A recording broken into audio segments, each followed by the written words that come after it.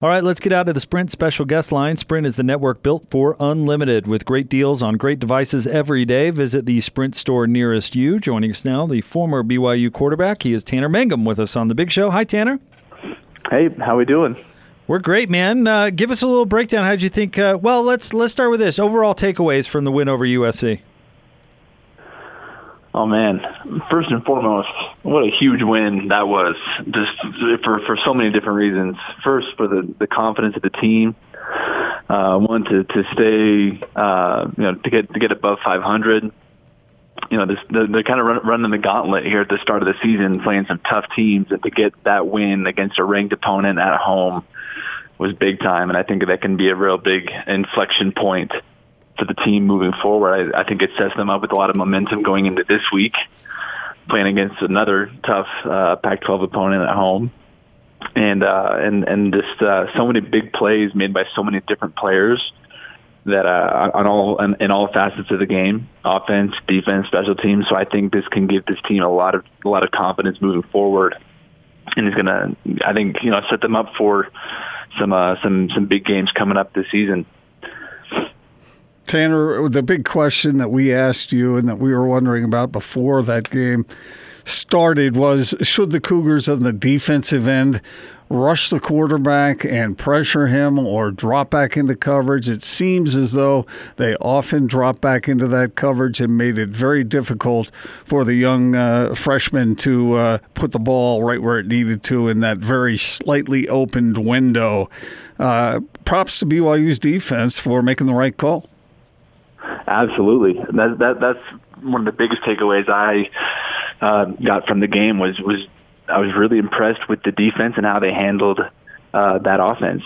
I think one of the big things I noticed was BYU didn't necessarily have to bring much pressure as far as numbers go to get pressure on the quarterback. I thought the defensive front, Lorenzo, Kyrus, were able to disrupt. Were able to manhandle that offensive line from USC and put pressure on Slovis, and it paid off.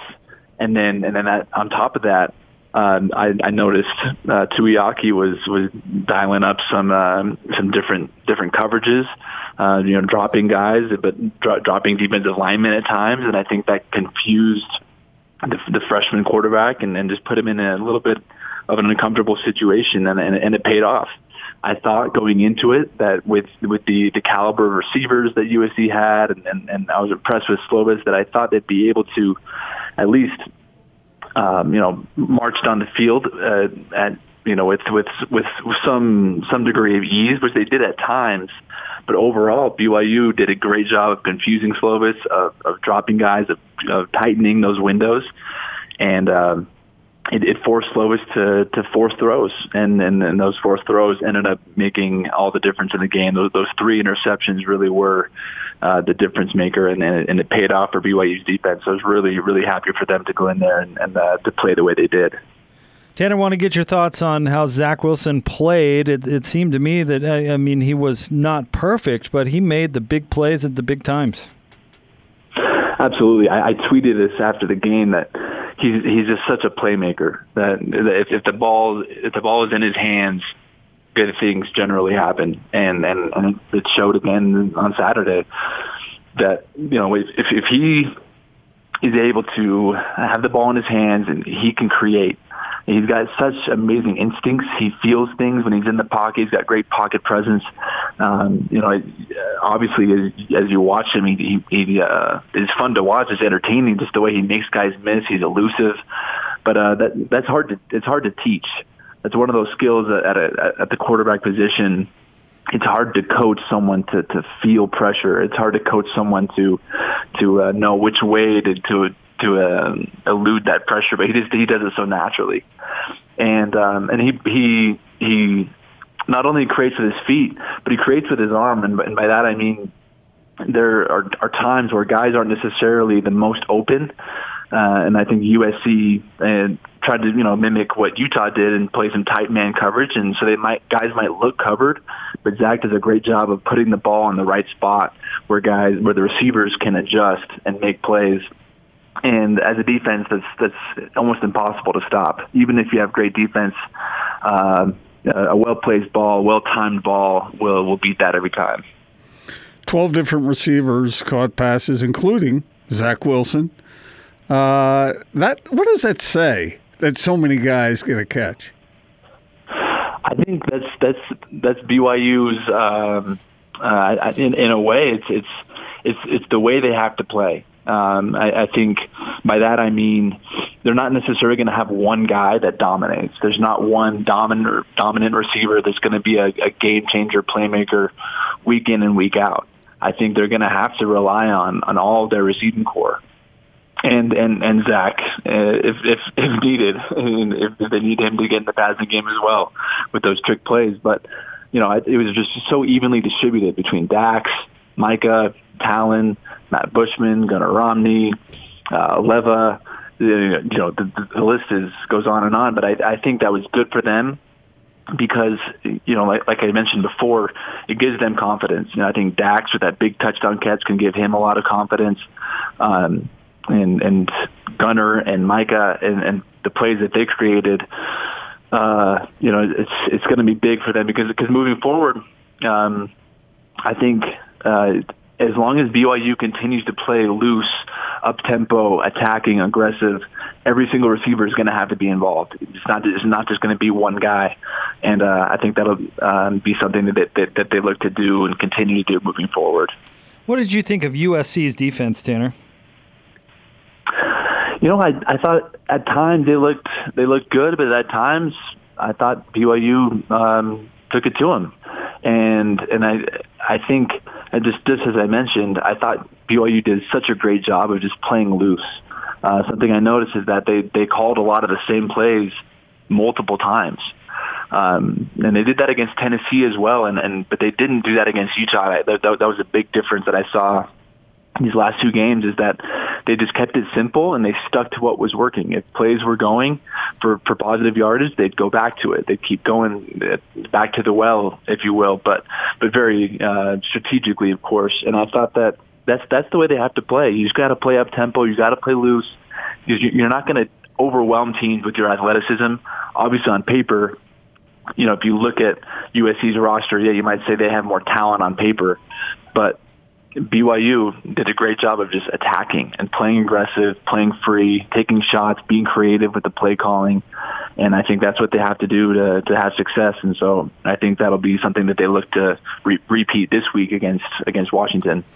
Tanner, one thing Jake and I were talking about earlier, and you referred to it as well, what's the deal with USC marching down the field, a 92-yard drive, and these long drives where they made it look so freaking easy, and then other times BYU made it look like they were just the Trojans were struggling mightily. What's the difference one drive to another? So that's a great point, and I think it's something that we'll have to keep our eye on this week as well against Washington. Sometimes offenses get a little bit impatient. Those drives where they march down the field, that they show patience. They take what the defense gives them. They take a chunk. They throw it here. They run it here. They run it here, and then they sustain those drives. But sustaining drives takes patience, and a lot of teams don't want to continue to do that, drive in and drive out. And I think particularly Slovis showed a little bit of youth. I think there are times where he could have just taken things that the defense was giving to him, but maybe tried to force the issue, tried to force some throws, try to make things happen as opposed to just taking what the defense was giving him. And that was the main thing that I saw, because on those long sustained drives, they looked good, they looked solid, and I thought, man, this could be a long day if they do this every drive. But BYU, they stayed stout. They stayed true to their game plan, but then they also tried to mix things up and changed up their looks and kind of forced Slovis into those poor decisions. And I think that's going to be something to watch this week as well. I think particularly for BYU's offense, because that's something that Washington does. They're the type of defense that Jimmy Lake and Kwiatkowski, they're going to let you complete the short pass. They're going to let you take the little dink and dunk. They're going let you, execute your play, but then they're going to rally. They're not going to give up big plays. They're not going to let you take these deep shots. They're going to make you earn it. They're going to make you sustain the drive. But you got to be patient. But if you do that, if you stay patient, if you take what the defense gives you, you can eventually come up with those big plays. But that's my take on that. Tanner Mangum is with us on 97.5 and 1280 The Zone. Tanner, how, important is it for BYU to follow up that big win over USC with a good performance against Washington? And I ask that because you guys last year built up so much momentum with that win over Wisconsin. It was such a huge win. And then after you played Washington, it felt like it put the brakes on a lot of that momentum that was built. So how important is it that they follow up? Oh, it's huge. This is the biggest game of the year in the sense that it's the next game. You can't worry about what's coming up ahead. You just got to focus on this one.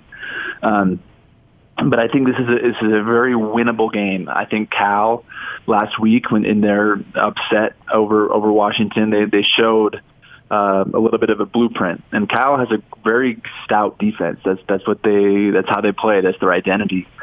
And they stymied that Washington offense. And so I think BYU is obviously going to be watching the tape on that to get a beat on how to make it happen for themselves. But also another reason why I think it's winnable is because Washington's defense is very young. I look at the roster this year compared to last year, and man, they lost so many talented players from that defense. 7 players from that starting 11 that made NFL rosters. Taylor Rapp, the safety, is one of the better safeties in the country last year. Byron Murphy, one of the better corners last year. Their secondary was very tough last year, but I think there's some youth that BYU can exploit this week.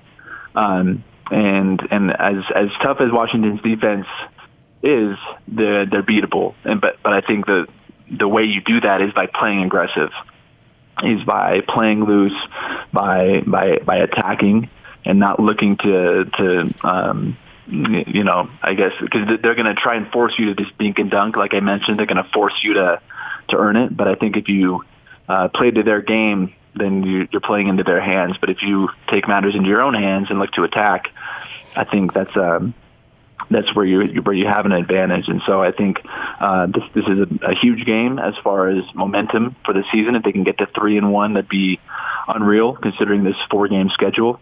And I think it's doable. They proved it last week against USC.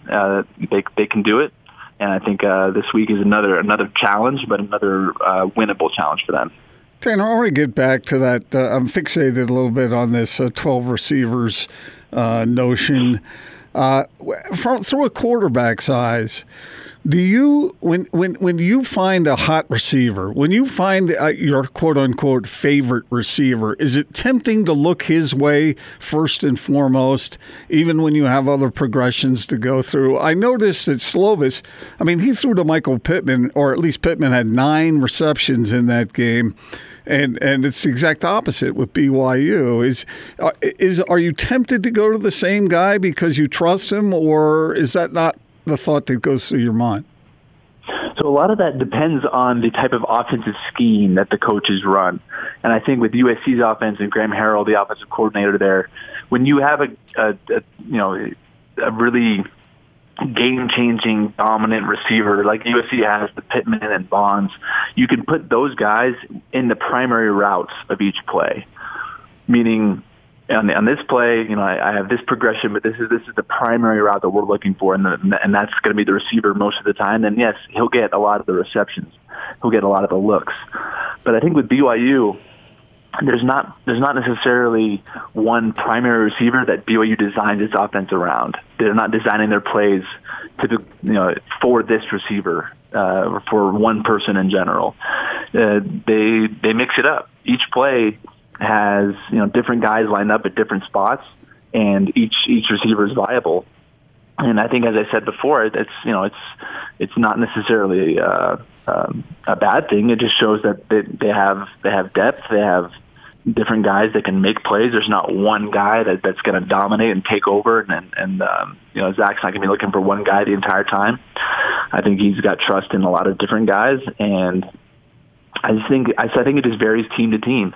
And BYU is it's not the most athletic group in the country, but they're solid. They're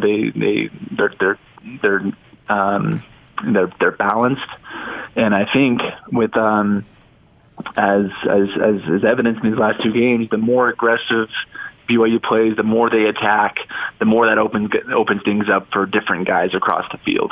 You think Grimes is getting more aggressive? Is he loosening up a little bit? I think so. I think just from my observation these past couple of weeks, I think he's loosening up a little bit as far as taking shots, getting plays called quicker. I think the offense is getting lined up quicker. They're not afraid to repeat plays that they've already run if they've been successful.